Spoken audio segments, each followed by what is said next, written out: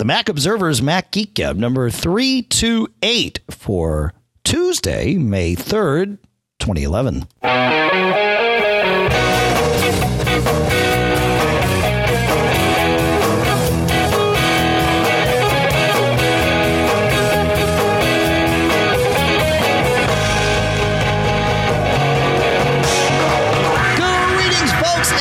Welcome to the Mac Observer's Mac Geek Gab, the show where you ask the questions, you send in your tips, we provide answers, we share our tips, happily all learning more together about the Mac and Apple products. Here in Durham, New Hampshire, I'm Dave Hamilton. Here in Fairfield, Connecticut, John F. Braun. Here in Durham, New Hampshire, is Pilot Pete. That's back right. Again. I tried not to make it today, but I'm here. The forces conspired against you not to make it. 5 minutes before the show is when I realized I didn't have a mic stand here for you. But we made one work. So, yeah. And I'm hoping that the forces conspire to keep my throat happy throughout the show. My cold last week, plus a gig on Friday night, turned my throat into, well, something much less than useful. And that's why we've postponed a day here. I can actually talk today, so that's good. But we'll see how gravelly I get by the end. How are you, John? Great, but enough jibber jabber, because we got to conserve your voice here, Dave. That's right. Well, you could jibber jabber. I shall. We have a ton of great stuff to go through today. A lot of questions, a ton of tips, and then time permitting, I'm sure we'll have a couple of cool stuff found items to share with you as well. So before we get into Peter's question about what to do after power failures, I want to talk about our first sponsor for the show, which is Smile at smilesoftware.com. What we're talking about today is PDF Pen and PDF Pen Pro. Now, in a very general sense, PDF Pen and PDF Pen Pro are programs that let you create, edit, reorganize, and manipulate PDFs. Some examples that either one of these packages can do would be to paste a signature onto a PDF that you want to send back to someone. So if you have scanned your signature, or really even if you draw your signature on paper and you do a decent picture with your iPhone, that probably would be enough. Crop it down, move it onto your Mac, and then you could paste that into documents instead of having to print, sign, and then scan. Other things that you could do if you've got a PDF which has text in it that you want to edit, PDF Pen and PDF Pen Pro will actually let you edit that text. It's pretty cool. It's kind of scary because it's the sort of thing that you think, well, wait a minute, aren't PDFs always the way that they originated? No, you can edit them and you can correct things. Of course, you can also mark them up and put little stickies and notes and reorder them and delete pages and all of that. PDF Pen Pro adds a couple of features. One is the ability to create forms, fill in forms. And another, which again is only in PDF Pen Pro, is the ability to convert HTML to PDFs.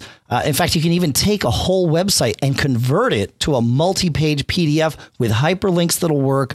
And everything just kind of works inside it. It's very, very cool. Definitely worth checking out. Both PDF Pen and PDF Pen Pro are available as a free trial from smilesoftware.com. When you're ready to buy, PDF Pen is $59.95 or $60 minus a nickel.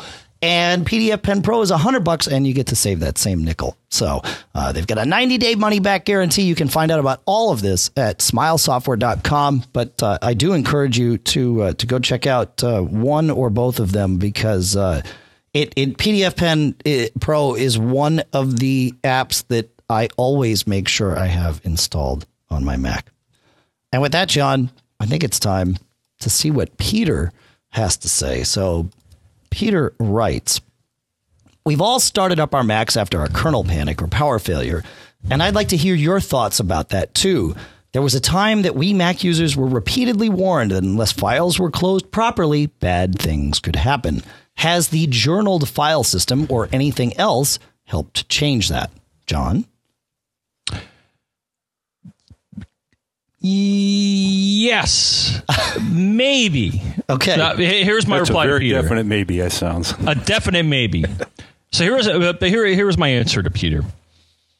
Journaling is, first off, there is a knowledge base article about journaling, HT 2355. This is a feature that used to be in Mac OS X server and is now, of course, available when you format a disk. And I would say you should enable it.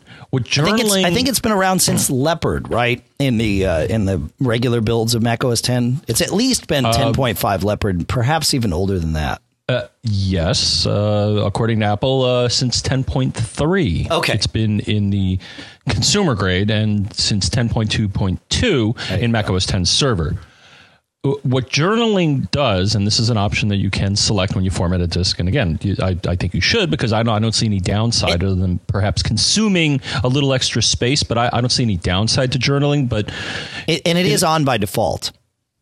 Yes. Right. Yeah. As far as I know, I think you could format a disk without journaling. I don't see why you'd want to. Right.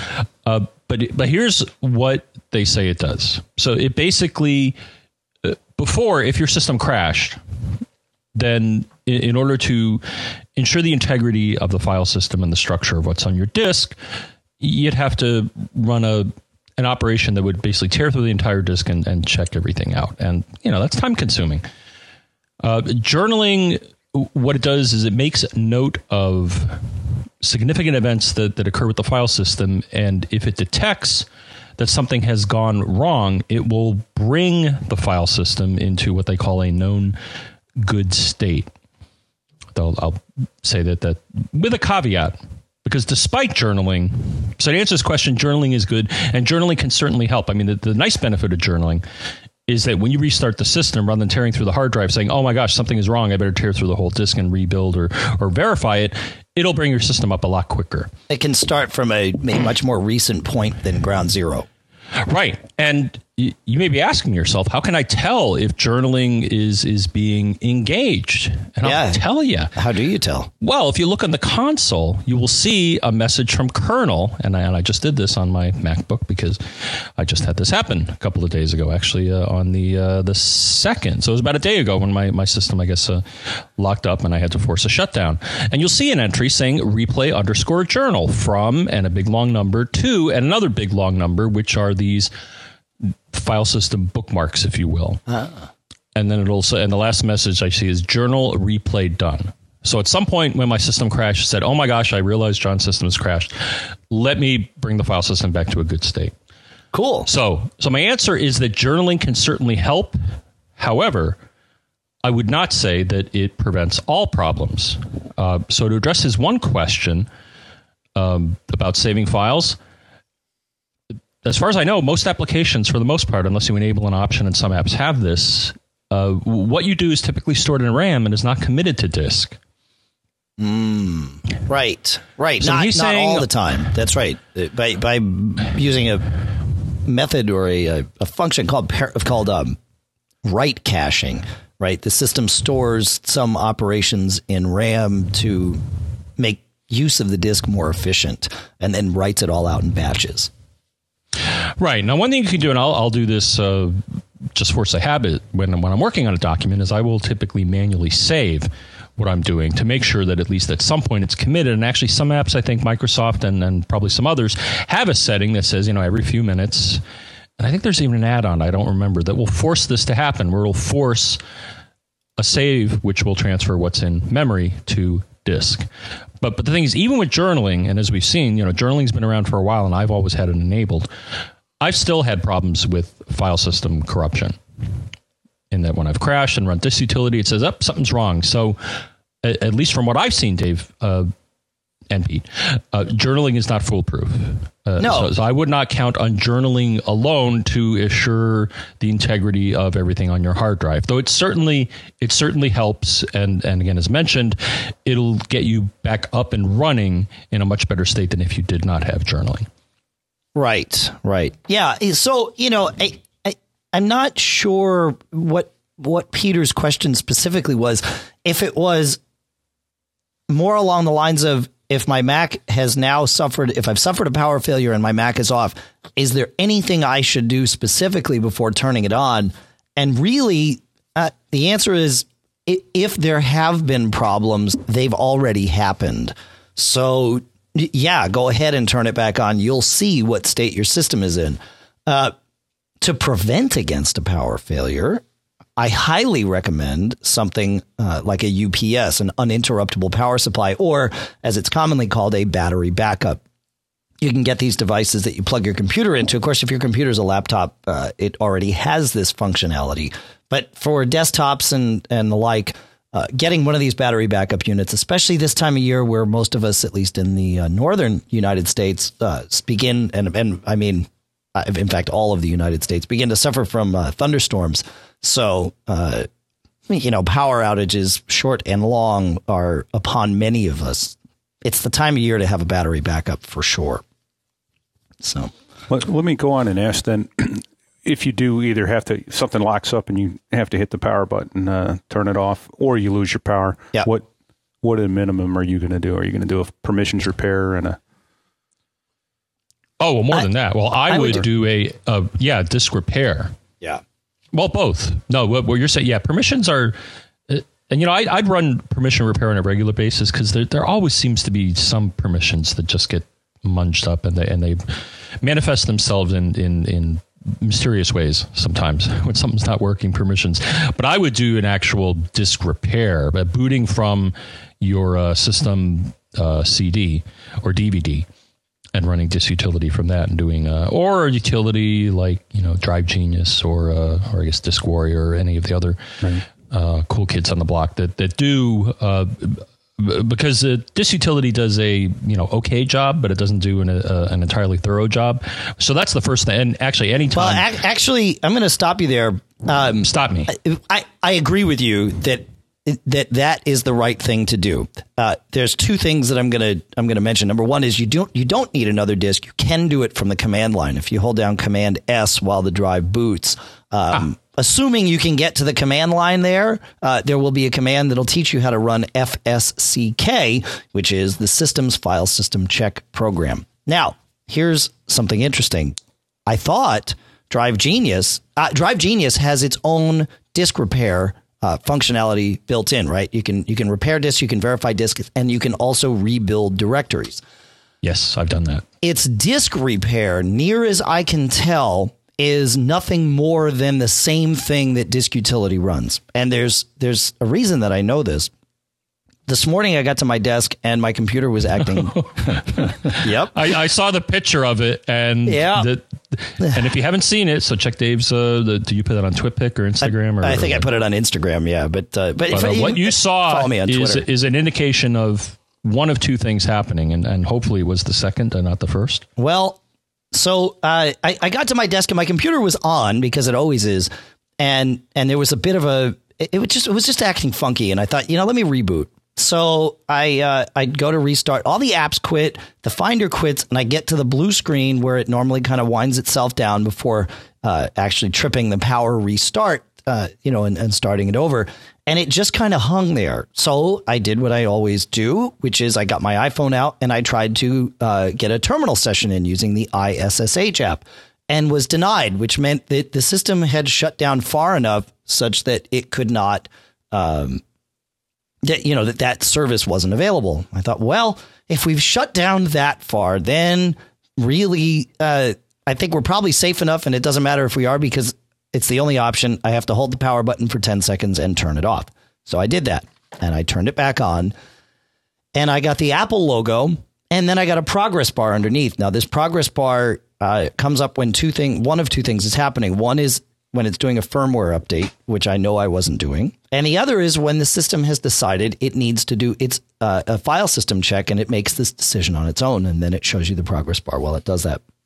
Well, it didn't quite make it more than about 25% through the file system check when it just stopped. So I booted from my SuperDuper clone, and which happens every night at 6:30, and last night's happened. So I booted from a clone that was as of 6:30 last night. And other than being a little slower, because of course the clone is a spindle drive and my main drive is an SSD, I was up and running pretty much exactly where I left my computer yesterday. So then I set about trying to check the drive and file system checks failed with invalid sibling links, which is something that I've never seen that particular message before. And so I ran disk utility to do a file system check, and then I ran Drive Genius because Disk Warrior failed to want to rebuild the directory there, which I knew was a bad sign. And while Drive Genius was running, not only did it give me exactly the same messages as Disk Utility, but I looked in the activity monitor and it was running fsck_hfs, which is that particular software, the same one that you run from the command line or that Disk Utility runs. So they definitely use Apple's stuff for repairs, but certainly not for rebuilds because Apple doesn't have a function for rebuilds. So right now I am in the process of yet again restoring my drive from its clone while we podcast. And I think my lesson to be learned is that when I do have to shut my system down, I need to remember to do a file system check on it afterwards because it's happened a couple times recently that I've had to turn things off in a funky way. And I'm sure that led to my demise here today because I was just lazy. So hopefully that's all it is, and I'll be back up and running. Run those file system checks. It's a good thing. Mm-hmm. Yeah. Mm-hmm. Anything else on this one? No, I think we delivered more than we intended. Yeah. I wasn't even going to talk about my thing, and then when we got to this point, I thought, well, we are here. Good to share a little anecdote. Because you don't want that to happen to you. All right, we have a caller, that perhaps has his own answer, but we'll get there. Hi, I have a quick question about extensions. I was wondering if you guys had a program that you know of that will mass change extensions. So I have about batches of 8 files that I need to change the extension, and there's like 60 batches of 8 files that I need to change. So I have a folder which has a bunch of subfolders which has the files that I need to change. And I was wondering if there's a program that I could just, put the program on and then it would go down and then change all the subfolders, like find the end of the folders and then rename those. Or I wouldn't mind even having to do it by hand, just like drag and drop type thing. Or I don't know, but something that will save me from typing DVD media or .dvd media over and over and over and over again. So, thanks. This is where you cut me off. All right, so we'll cut you off for now. So we got this call from him, John, and I started digging into it, and I thought, well, gosh, does the Unix move command work that way? And that was my thought too. And unfortunately, it doesn't because you can't know because my thought was to use the Unix move command, which is MV, which is what you use for renaming from the command line. And typically it's MV space the name of the first file space the name of the second file. So I collected a folder of JPEG files and I said MV space star.jpg space star.jpeg, right? So my goal was to rename all of the files that ended in JPG to ending in JPEG, but unfortunately, it only renamed the first one because it evaluates the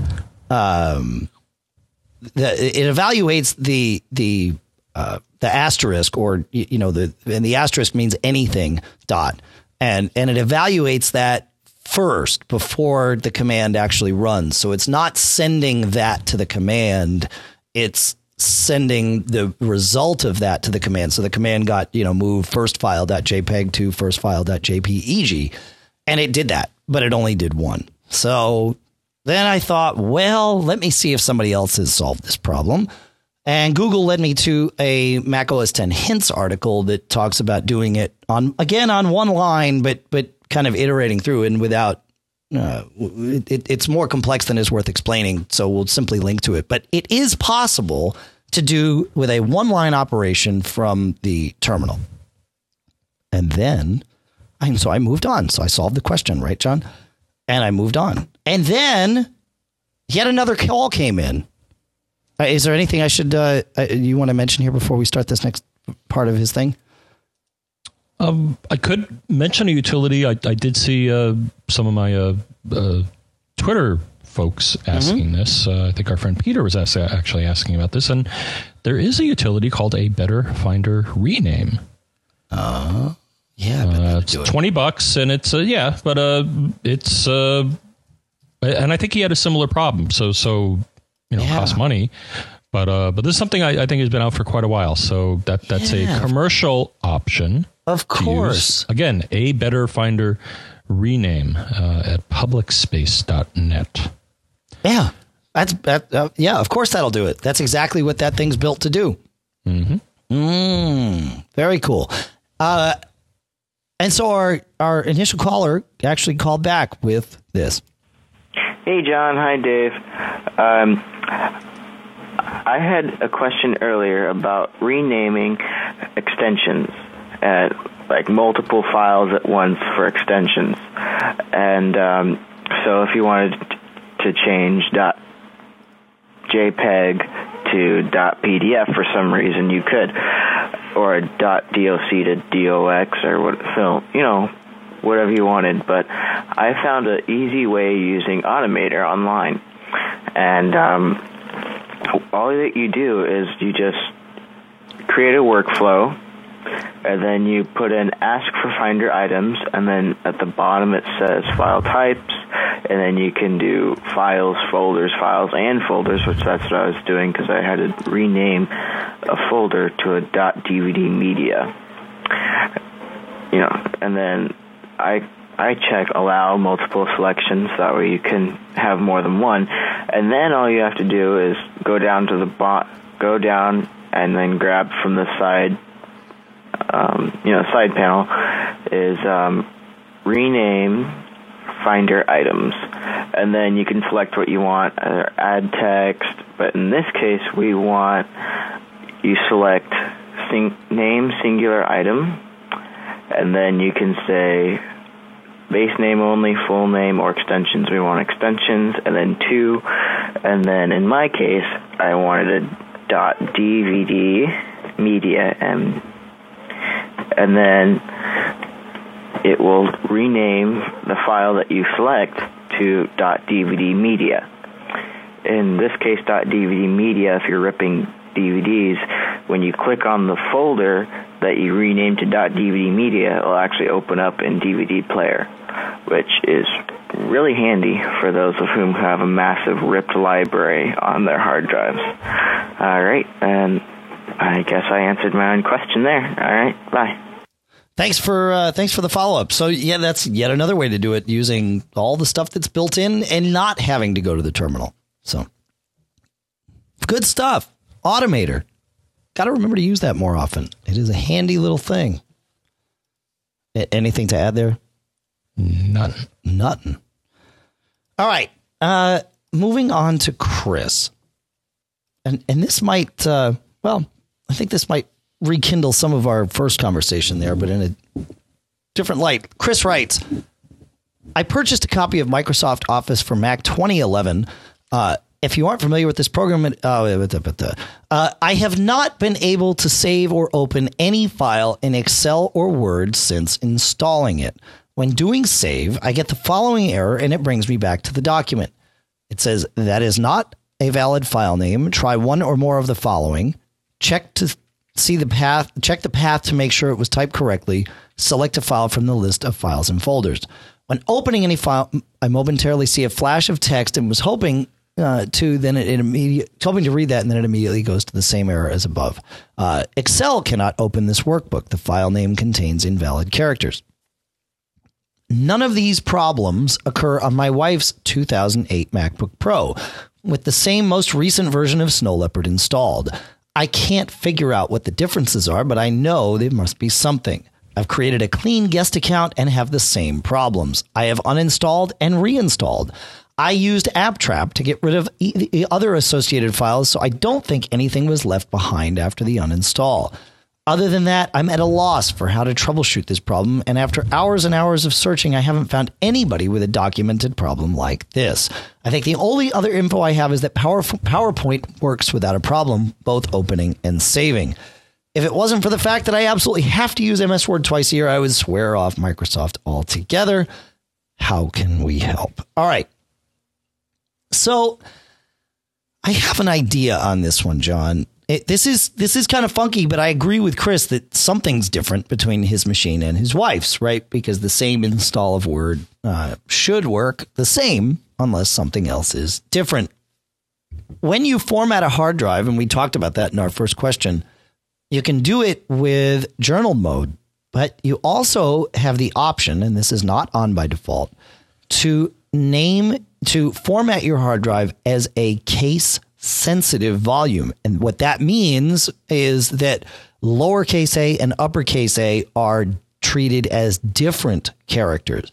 By default, Mac OS X runs case insensitive, which means that lowercase a and uppercase a are treated as the same character. And many pieces of software are written such that as soon as they are put on a case sensitive volume, they tend to break. I believe Photoshop is one of them, and it's possible that you might have this problem with Word 2011. I haven't tested it on a case sensitive drive, but that's the only thing I can think of. You try to guess to count, so obviously this is a system wide problem, not a user specific problem. If it is this, unfortunately, the only way to change it is to back up everything, reformat the disk, and in the process wipe it out and then put everything back on. So it's not an easy solution, but if that's what it is, the way to test this would be to, I think, can you do it with just a get info on the hard drive, John? I think if you go to the Finder and click on the hard drive, I think it'll tell you the format and it will say case sensitive in the format section there. So that would be the way to do it. Other than that, I can't think of anything. Do you have any thoughts, John? Yes. Go. I did a little searching online, and apparently this is a bug that was in early versions of Word 2011. Oh. So, yeah, this is not a valid file name. Try one or more of the following. Yep. Now, but this was a bug in opening, not save. He said saving, right? He said saving in Word and both opening and saving in Excel. Ooh. Okay. All right. I found a little article that talks about this bug in 2011. So make sure that run I forget which menu it is in Word 2011, but I think if you go to the Mactopia site, you should be able to find something that'll get you up to the latest version. But yeah, apparently they had some difficulty with non-standard characters in file or special characters. Okay. So the non-alphanumeric. So yeah, no, I did find this. I looked up the error message and someone confirmed that this was some bug in early versions. Well, that might be it then. Word 2011. No, but you make a good suggestion as well, because yeah, some apps do suffer, I guess, from or get confused with. Yep. This format. In a general sense, I would say you do not want to format case sensitive. The only thing I could think of where you'd want to do this is if you were setting up what's called a MAMP installation, where it's Mac, Apache, MySQL, and PHP, and that's a riff on the LAMP acronym, which is Linux, Apache, MySQL, and PHP. Or if you're doing any other development for stuff that eventually is going to work on Unix systems. The reason is that most other Unixes are case sensitive. And so if you want to write scripts or code on your Mac that is going to work on Unix machines, if you're not case sensitive, you might run into some problem that you can't test for, on your Mac. So that's the only thing I can think of that would be a compelling reason to go case sensitive. But I don't know. You do more development than I, so I don't know if you have any other thoughts on that, John. I've never formatted using case sensitive. Never found a reason to. Right. Yeah. Right. All right. While we're talking about dead hard drives, Kent has a related question, especially for those of us that are not only Mac people, but I'll say DVR people in general, although his question is TiVo specific. It brings up a good point that hard drives aren't only in our computers. And Kent writes, as I was listening to Mac Geek Gab 326 and your discussion of hard drives and their inevitable failure, I was thinking about my TiVo hard drive, and I think it is experiencing a slow hard drive death. It started locking up and freezing and becomes unresponsive to any inputs from the remote. It doesn't seem to matter if I'm playing live TV or recorded, but I think that's all the same, and it basically is. Occasionally, the picture will shift from widescreen to a distorted 4:3 aspect ratio. Sometimes rebooting the TiVo will clear it up temporarily, but that's not a real fix.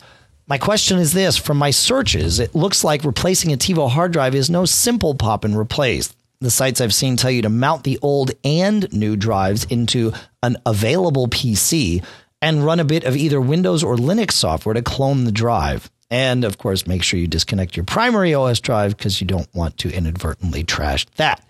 Considering the fact that my only computers are a late 2008 aluminum MacBook and an old Toshiba WinXP laptop, this option seems not to be optimal. I'd love to upgrade the original drive to a 1 terabyte.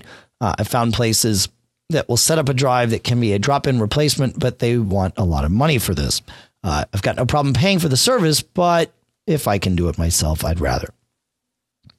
Okay, so two things. I'm gonna set this up, and then you'll take it over, John. And I'm gonna knock it down. There you go. So you're right. You do need to clone your old drive to your new drive, or at least have a drive that is set up with the TiVo operating system, because the TiVo, like any computer, won't run unless it's got its operating system on it. So, but you can clone your TiVo drive. I've done it before. And back when I did it, I had to use a Linux machine for the reasons that he mentioned. This software was only available for Windows or Linux. And it worked okay. It was fine. Now, of course, his two computers are laptops, which makes this a little bit tougher because you can't mount drives inside them. They're not desktop machines, so you can't just hang drives off. You don't need to buy cases and all that stuff when you're just going to hang the drives for a couple of hours while you clone it.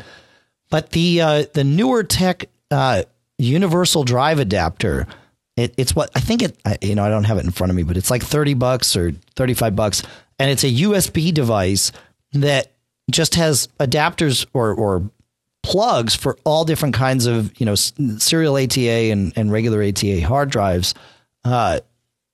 Two of those would let you plug in two drives, and that way you're not buying two cases, and it could work. So that's how you could get it plugged into your machine. Now, as far as doing it on your Mac, John, I'm going to leave that to you. I'm going to take a little detour here, but I think it's useful because it's going to help him solve his problem. Go. Very quick detour. The TiVo, like many devices, has super secret keystrokes that'll do cool things, but you got to know what they are. And I actually found a list here, and it's one group I think that is known for helping people with their TiVos, Weak Knees. And I think you may have did you deal with them at one point or not? But they offer upgrades and other services. But there are these things known as TiVo Kickstart codes. And there is actually a code. So at least with the Series 3, and you may want to try this, Dave, or at least with the one that I have, and it varies, but they list all of these. What you can do is while the machine is starting up, if you, and I think with ours, Dave, when you start it up, all the lights will come on. And then as soon as they turn off, you hold down the pause key. And then you'll see the yellow light come on. And then at that point, you have about 10 seconds to type in one of several codes that'll make the TiVo do interesting things. And I think the one he wants to try is 54, which goes to a menu that gives you a number of hard drive tests, right, including a smart test and a whole bunch of others. So if he suspects that it's the hard drive, I would recommend doing that.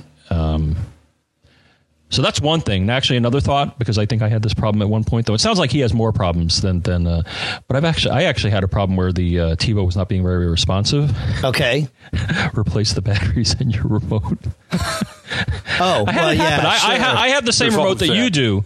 Yeah. No, just I doubt that. Well, you'll know if the TiVo's receiving the remote signal because most of them, or at least ours, the yellow light comes on whenever it's getting an infrared signal from the remote. But you and I both have the lit remote, Dave, which I found the batteries, maybe every 6 months I got to replace them. So, but then here's what you want to do. So there is a utility that I think for the most part you would run on a Linux machine or a PC, but it never seemed to get out. But I found a copy of it. It's called MFS Tool. And I think that's Minix File System Tool. Minix, okay. I actually, back when I was a wee lad doing my undergrad, Minix is a very minimal Unix-like operating system, and for whatever reason, their drive is in that format. But there is something called MFS tool, and I did find a link to a version that someone managed to compile. Now, I did go to the project page and downloaded it and tried to do the standard, /configure and then make, and it wouldn't make on my Mac. That does have the development tools, and I didn't want to spend the time to figure out what the problem was. So I found a pre-compiled version, and as far as I know, MFS tool, and if he looks that up, he should be able to find enough info that will let him clone one drive to the other. The other thing that I read, now there is a command I haven't, and you're more the command line guru than I am, Dave, but I got indications that you could simply do this if you know the proper way to use the DD command. DD. Oh, really? You can do that with Linux's disk duplicator, or Unix's disk duplicator, I guess. Huh. So I believe, so the Mac, I think if you, the biggest challenge, of course, is getting a connection so that so your Mac can see these drives. But I think DD, it may not be the best way to do it. I think this MFS tool is probably better for doing this. Right. But between those two options, so check the hard drive, even though the Smart and the TiVo utility may still say it's okay. It probably is. And actually, I mean, you and I both have had ours for a while. I think, now, of course, as soon as we talk about it, I'm going to go downstairs and it's going to have rolled over. I think I may want to pop mine open and do a backup of the. That's not a bad idea. Of the hard drive. Because you pointed out. Now that you found this tool, it makes it relatively easier. Yeah. Yeah, because I think I have a drive. I don't even know how large that drive is. But since the warranty's over, there's no harm in opening the thing up now. Yeah. All right. And Matt has a question that is actually a little more timely given the Apple's announcement of new iMacs this morning. But Matt, go. Hi, guys. I've been considering buying a 13-inch MacBook Pro to replace a Core 2 Duo MacBook that I have currently. The only difference seems to be the processors between the i5 and the i7. I'd be using it as a occasional desktop replacement and occasionally photo editing and video editing. Any help you guys give me would be great. I guess this is where you cut me off. If you need. Right. And I will cut you off. So, John, what are your thoughts on this? i7. Yeah. Okay. Well, I think megahertz. And why? Because it's bigger than i5.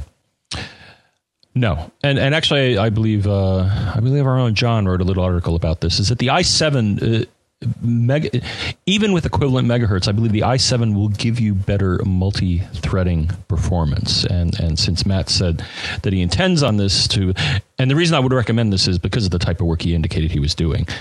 I think the video work especially, and I know from other podcasts that I've been on, and people that do video work, is the more cores and the more efficient multi-threading is definitely an advantage when you're doing this heavy crunching for video production. So that would be my recommendation. I think a general recommendation is get as much as you can, but I think that's the main difference between the i5 and the i7 from a performance standpoint. I think that's right. Yeah, from what I understand, I believe that is correct. I would get as much processor as you can afford. At that point, it's not a huge delta, right? But I guess percentage-wise, it is a huge delta. Yeah, but it helps with resale value as well. It does help resale. Yeah, exactly. And I would do the same thing with the, with the iMacs that came out today. I would definitely, go ahead and get as much processor as you can. So, good. Anything more on this one, John? Nope. All right. Let's you know what? Let's move on to our tips, and we'll get through those and see if we have time. I know we've got a couple more questions that we could do today, but we have a lot of great little tips, and I want to make sure we get through those too. First, though, I want to talk about our second sponsor for the show, which is Circus Ponies at circusponies.com with Notebook. This is an app that is likely familiar to longtime listeners of the Geek Gab, and is actually a favorite of our own pilot, Pete. Do you want to tell us a little bit about how you use Notebook? There's nothing it won't do to keep and what's the word I'm looking for? Conglomerate your data. Get it all into one place. Whether you're trying to keep PDFs, video files, audio files. Just take notes. You want to scribble notes in. Anything you want to scan in, obviously JPEG pictures, that sort of thing. Anything you want to bring into a notebook, just as if you're sitting in a classroom taking notes, you can do that as well. And then it has all kinds of cool things for you when you want to put it out. You can put it out into an HTML code and publish it as a web page. You can print it out as PDFs. You can just about any way you want to manipulate and conglomerate your data. This is a program that'll do it for you. It's just as versatile as can be. And you can search within it too. You can. That's right. It's obviously it's got tabs, and you can place extra tabs going, hey, there's an important note on this page, and click right to it. But any keyword, if you can think of one word on a page that you're looking for, then you type that in the search, and it'll find it. And if there's multiple occurrences, then it'll bring up every occurrence, but rather quickly find your data. Right. That's the beauty of this thing. Right. It's a wonderful program for managing data. And all kinds of data, and not just notes. Right. So. Yeah. Very, very cool. This is all available at circusponies.com. Now, they have Circus Ponies Notebook for the Mac. They also have it for the iPad. And you can sync back and forth between. You can edit in both places.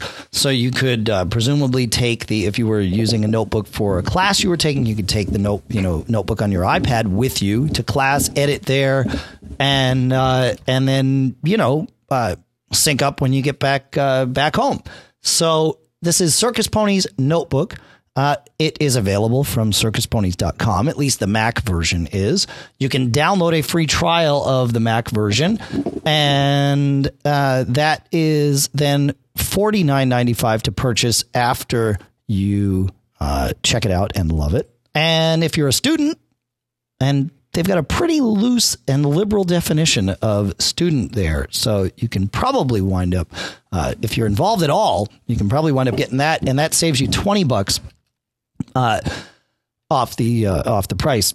And for only $29.95. $29.99 is the price that you will pay at the App Store for the iPad version. And you can find a link there, of course, from circusponies.com. So go ahead and check it out. If you think you can make it work for you, I bet you can. And with that, John, I think we move on to Clay. I heard you moving your mic stand around there, so I brought you back in now, though. So I muted you. I muted you for a bit while you were moving your mic stand around. So Clay writes, lately, John has complained a few times that the iCal dock icon doesn't update the date automatically if iCal isn't opened. However, on my late 2008 MacBook Pro running 1067, it does. John, I assume you've tried things like trashing the com.apple.ical.plist file and doing a kill all dock, which is from the terminal. That's kill all as one word, no spaces, space dock. And of course, dock doesn't matter if it is upper or lowercase because the system is running case insensitive. I'm not sure about that. Are you not sure about that? No, I think, you might be right. Actually, you might need to have dock capitalized in that sense because it's not a file system thing. That's what I found. Yeah. Okay. Yeah, you're right. And so, you're right.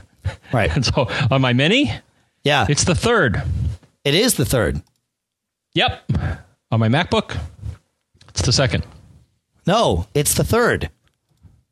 Not according to my MacBook. I'll let you talk to my MacBook. Okay. MacBook Pro. Okay. But no, it did. It clobbered the dock. The dock went away. It came back, and on both machines, it had the correct date, whereas before neither one did. Right. But now the MacBook is slipping again. The other thing I tried, which someone suggested, was replace the dock icon. Get rid of it and replace it. And that worked for a little while too. So it's a never-ending problem, at least on my MacBook. It's just annoying. Not that I look there for the date. I do not count on iCal to tell me what the date is. And you have updated to 1067? Yep. Have you filed a bug with Apple on this? No. You can. You're a registered developer. Yeah. Yeah. You'd be surprised how responsive they are about things like this. They'll probably have you test a couple things. Oh, maybe. Yeah, could be. Yeah, could be. But yeah, file a bug. I'd be curious if they you may have a claim to fame in the next OS update if they fix it. Yeah, that's right. Yeah, I've worked with them on some bugs with Apple Mail, not recently, but years ago, and they were very responsive through their bug tracker. So it is another benefit of being a developer is that you get to do that and actually have them, potentially fix your problems if it truly is a bug. So a cool thing that I found while trying to solve a completely different problem. I actually was on the phone with tech support from somebody else, and they said, "All right, we want to check through your console logs, and we want to look for just things that meet a certain criteria." And I said, "Oh, I know how to do a search." And they said, "Yeah, but you want to do something a little bit better." And this is actually really cool.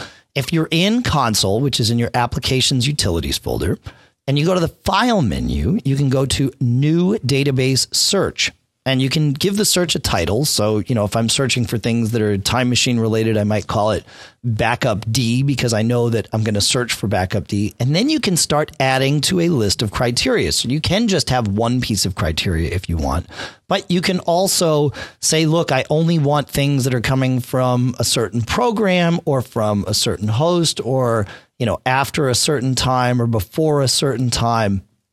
And you can set all this up. And when you hit OK, you get not only a window that shows your search, but when you launch console again, you will see your search saved under the database searches heading at the top of the list on the left, which is pretty darn cool. Did you know about this, John? No. Handy. If I am constantly finding myself diagnosing backup problems. And so, I've created a search on my MacBook Pro. And while I was talking about the question here, I created a search on my on the iMac doing the same thing. Really, really handy. So something to bear in mind there, John. Indeed. Yeah. Yeah. It's good stuff. And it's live, so it'll keep updating as new messages come in. Tends to work really, really well. So nice little tip that we found. Kirshen has a tip to share, John. Oh, of course I have Kirshen muted, don't I? You can't hear Kirshen. No one. I can't even hear Kirshen. Let's try that again. Kirshen, help. Hi, John and Dave. This is Kirshen from freerangecoder.com with a comment about image editors that you featured in Mac Geek Gap number 323. I personally use a product called Acorn from flyingmeat.com, and it's image editor, something similar to Photoshop, but it's designed for ease of use, and it has 3 modes: free, paid, or trial. In fact, the author of the software believes that people should have a basic image editor and allows you to use Acorn completely free. If you don't care about the advanced features, you can actually use it completely free. If you want to get it, it's $49.95 at flyingmeat.com, and I prefer that to Photoshop, in fact. Wow. Once again, keep on the podcast, and we'll see you on the Bitstream. Bye. Thanks, Kirshen. Yeah, and I'll mention they just updated that. You can do all kinds of new things with it, including rotate and bend text, and it's a fabulous editor. Yeah, I got to check that out. Yeah. All right. I just like the name of the company. I mean, Flying Meat. Yeah. How could you not? That's right. You have to use it. I mean, who doesn't love flying meat? Well, vegetarians, but yeah. Well, yeah, that's right. Although, it depends on where it's flying. It's called Acorn, so that's cool. That's right. Sometimes Pete flies meat if they pack it in the back. I do. Sometimes it's still alive, and yeah, really. Oh my! Well, really? Occasionally, yeah. Huh. Fly horses and cattle. Oh, I guess so. Yeah. Huh. Wow. Things you never knew. Makes sense though. Got to move them somehow. Claude, while we're on the subject of image editors, Claude writes, in Mac Geek Gab 310, John mentioned that Preview can open several PNG files at once, then save them as one PDF. This also works with multiple JPEGs as well, but not mixed JPEG and PNG. Mixed PNG and PDF will, however, work. While we're on the subject, here's another handy tip for Preview. Say you have some photos that you've downloaded from your camera to your computer, and you want to quickly crop and resize one of them so you can post it to, say, Facebook. Open the photo in Preview, click on the Select tool in the toolbar, click and drag on the photo to set up the part you want to crop. Go to the Edit menu and choose Copy. Go to the File menu and choose New from Clipboard. And the cropped area comes up in a new window. From the File menu, then choose Save As, select JPEG from the Format menu, or the Format pull-down, and then a slide bar appears that lets you adjust the resolution of the cropped image. Slide the marker to the left to decrease the size and set it to whatever you desire. Give the image a name, click Save, and now you can upload it. So, nice way to crop photos while retaining their originals using just Preview, which is pretty darn good. Have you noticed that with Preview, when you've got an image on the clipboard, you can do the New from Clipboard in the File menu? It's a handy little trick. Yeah, don't use Preview too often. All right. At least not for image editing, but yeah, good to know. Yeah, it's limited. All right. 2 comments from Mac Geek Gab 326. The first is from, I think we have 2 comments from 326. There we do. The first is from Ahmad. He writes, in Mac Geek Gab 326, you were looking for a way to handle zip archives on iOS devices. There is an iOS app that handles zip as well as other archive files very nicely. It is called Filer, and it also has support for Dropbox. I use it a lot to download files from the web to my iOS device. The ability to download any file type to my iPad makes it a much more serious productivity tool. And I think it's just a couple of bucks, $2 or $3 in the App Store, and it works on both the iPad and the iPhone. So that's actually really cool, being able to unzip files and manage zip archives like that. I like it. Have you tried Filer, John? Are you? I thought that might be one of those few apps that you've actually gone in. I don't really deal with zip files. So I don't deal with zip files on my iPhone. So yeah. Yeah, the iPhone is less functional in that sense than the iPad is. You know, the iPad, there's definitely been a couple of times where it's like, oh man, I want to be able to get at that file. So thank you, Aman. That's awesome to know about that. I mean, it is weird because at least in Mac OS X, there is the zip command is built in. So right. Yeah, and I'm sure I wonder if it's built in on the iPad. Huh. I'll have to check one of the devices that we have jailbroken here and go to the terminal and see. Oh, okay. That would, that'd be interesting. Yeah. Yeah. Very interesting. It's similar to that story from 326. Allison Sheridan from NozillaCast, which is at podfeet.com, writes, Dave, after hearing of your travel woes, I tested out the idea of connecting the iPad USB connection kit to a USB to Ethernet adapter to see if the iPad would accept a wired Ethernet connection. I bought my husband the USB Ethernet adapter after he traveled with his MacBook Air and ended up in the same predicament of only having wired Ethernet. In any event, it doesn't work. As soon as you add the USB Ethernet adapter to the camera connection kit, a warning comes up on the screen saying it isn't supported. Undaunted, I put the iPad in airplane mode and plugged in an Ethernet cable, and sure enough, couldn't get online. So, yeah, there is no Ethernet network stacked. Yeah, that's too bad. How else is Apple going to sell Airport Expresses? Yeah, but even that, you can't configure it from the iPad. Right? You're stuck if you're in a hotel room.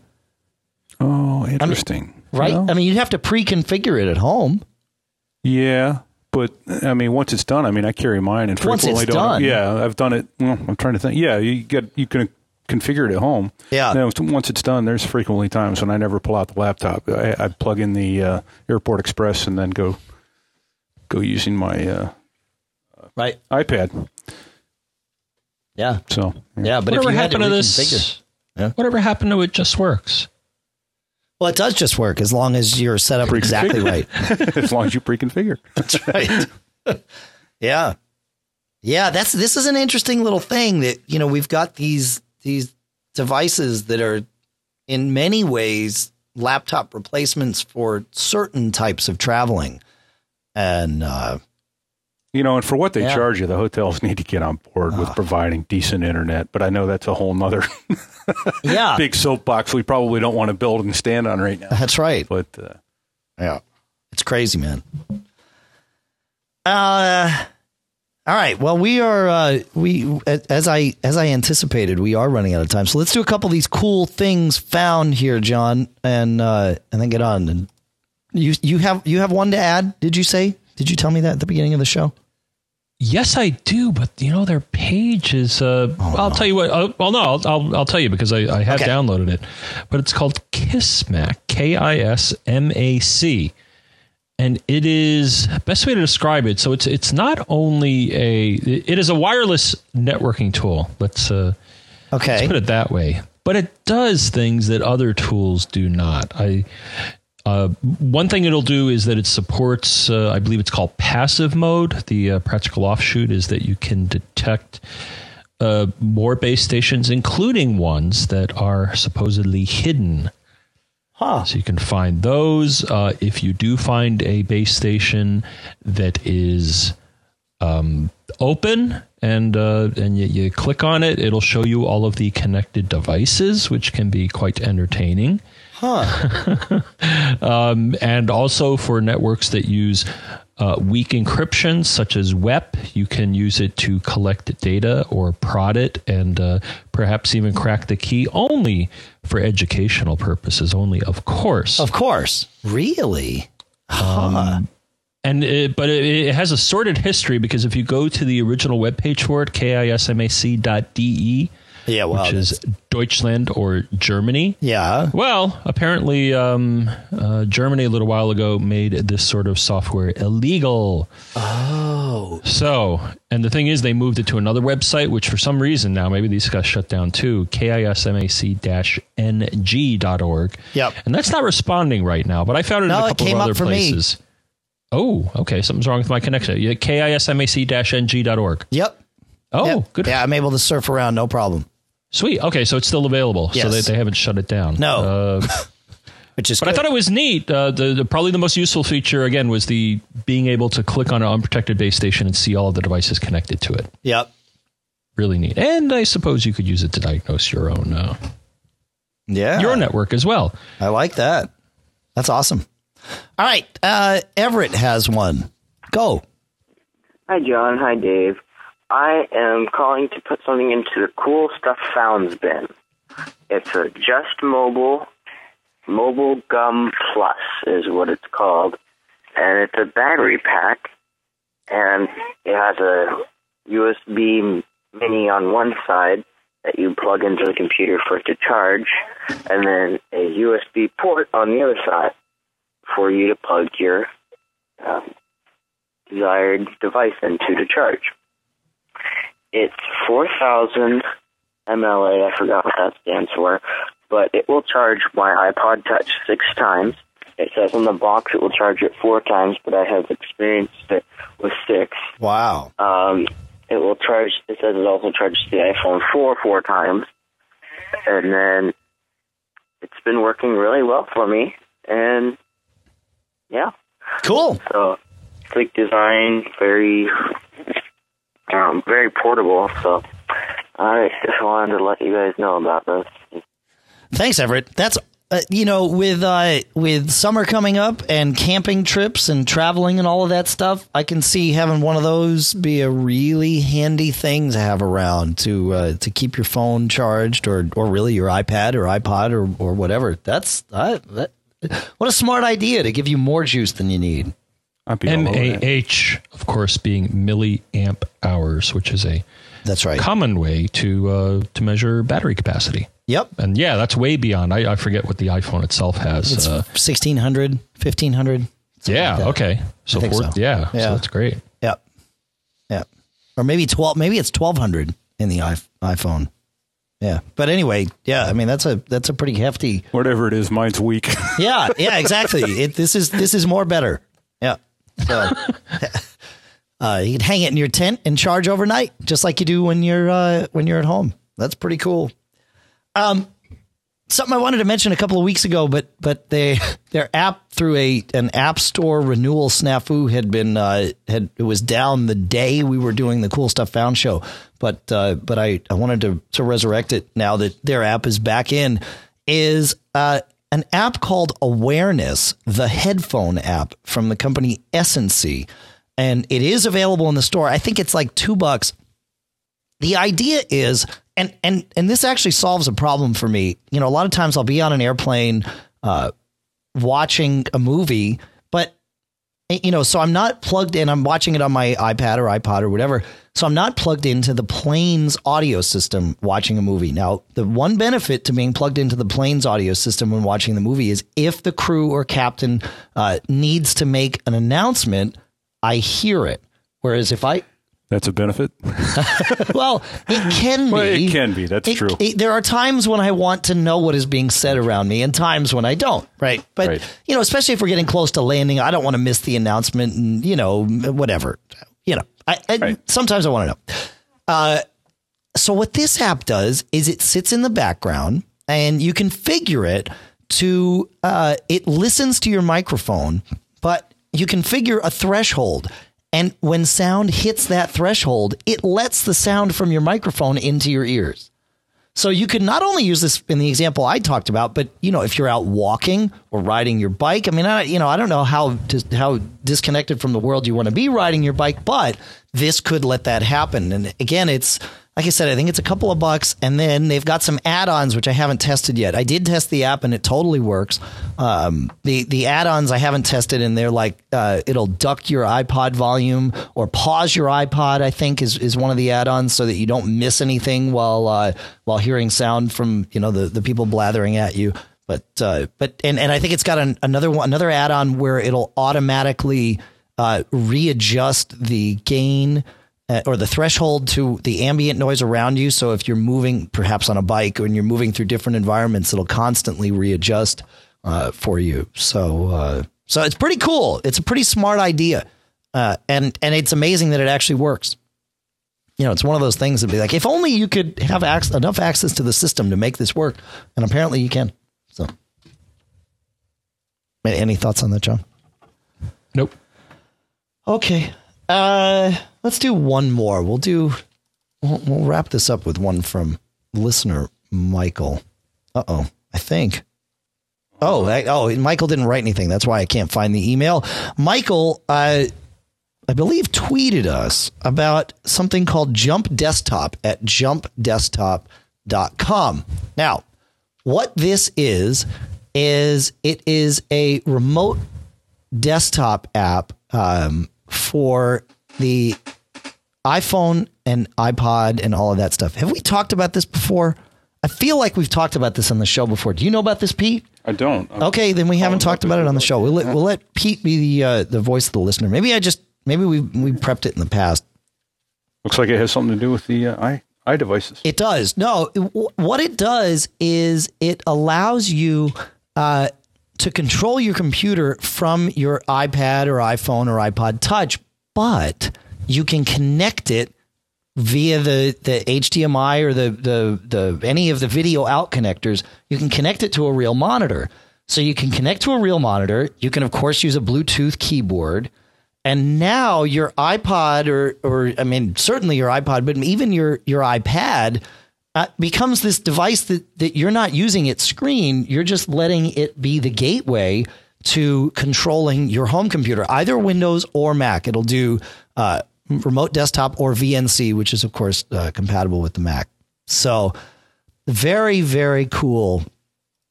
Very, very cool stuff. And we did talk about it, John. Is that what you're trying to tell me? Well, I see it in the meticulously and lovingly handcrafted show notes. So why didn't you interrupt me and tell me? I did. Oh, well, you interrupted me on Skype. You can interrupt me here so the listeners hear. Well, all I have is it in the show notes. I don't know how much we talked about it. So, I think we talked about it before. All right, well, we can't end on that. If we can't end on a rerun, that's not a good way to end. We got to do. You want to mention that apps? Rerun. We got to do the Google Apps.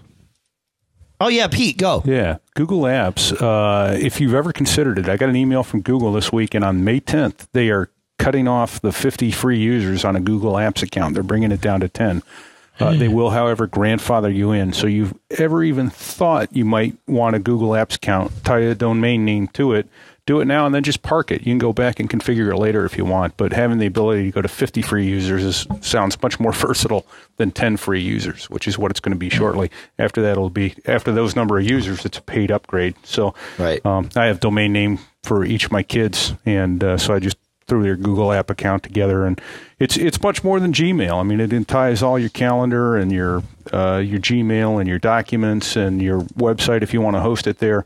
Ties it all in, and it doesn't appear to be from Gmail or from Google. You use that domain name that you own, or lease, I should say, and Google Apps is pretty amazing and versatile. You use it here, don't you, Dave? Yeah, I do. You use a business account, but yep, yeah. That's right. Yeah, no, it's great. It's very powerful, configurable. Yeah. Yeah, very, very handy. So do it before the 10th if you want to at least lock in more users than 10. Right. Good. May cool. 10th. All right, so we'll do one more from Corey because this is actually cool. And that's why we include it. Corey writes, not sure if you guys have heard about this yet, but I found this online a couple of weeks ago and have been using it all the time.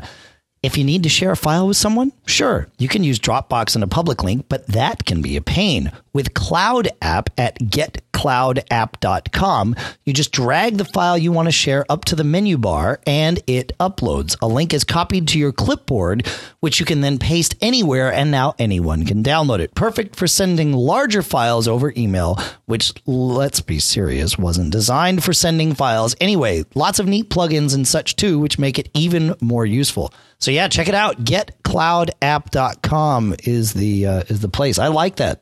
I'm going to have to start using that one. Just drag it up, paste it in, go. Have you ever used that, John? Have not. Have not. Interesting. Anything else? Cool so stuff. The other person doesn't have to be like a Dropbox user to share it. Oh, yeah. That's beautiful. Okay. Yeah. Cool stuff or anything before we wrap this one up and move on with our weeks. Well, a new feature in the iFi card that I just activated today. It was going to be maybe part of a iFi has a direct mode now. You can go from your iFi camera card directly into your iDevice, which I think is kind of cool. Yeah, That's it's awesome. It's only the X2, I believe the X2 series of iFi products. Okay. But yeah, so they've updated their iDevice app, and also you have to do a firmware update on the card. But this is kind of nice, so it puts it in the same area. I'm just experimenting with it, but it's I think a feature that may prove handy for people if you want to take what's in your camera and put it on your iDevice, and then use any of the programs you have on your iDevice, Instagram or something like that, to share your photos. Yeah. So I think that's pretty slick. That's slick. I like it. All right. Let's see. Well, if you have a question or a tip or cool stuff found or a question, you can call us at 206-666-GEEK, which, John, is 4335. That's right. Any else? Could they email us at feedback@macgeekgab.com? No, Pete. They can email us, but it's feedback@macgeekgab.com. It's certainly not feedback@macgeekgab.com. I'm sorry. Don't send it there. I couldn't remember. You can see the show notes at macgeekgab.com. You can also Skype your comments into MacGeekGab. You can leave us comments on iTunes, to which we cannot respond, but they do help us. They do help promote the show, and promoting the show is good for you because it keeps us going, and that's a good thing. And plus, it increases the knowledge pool.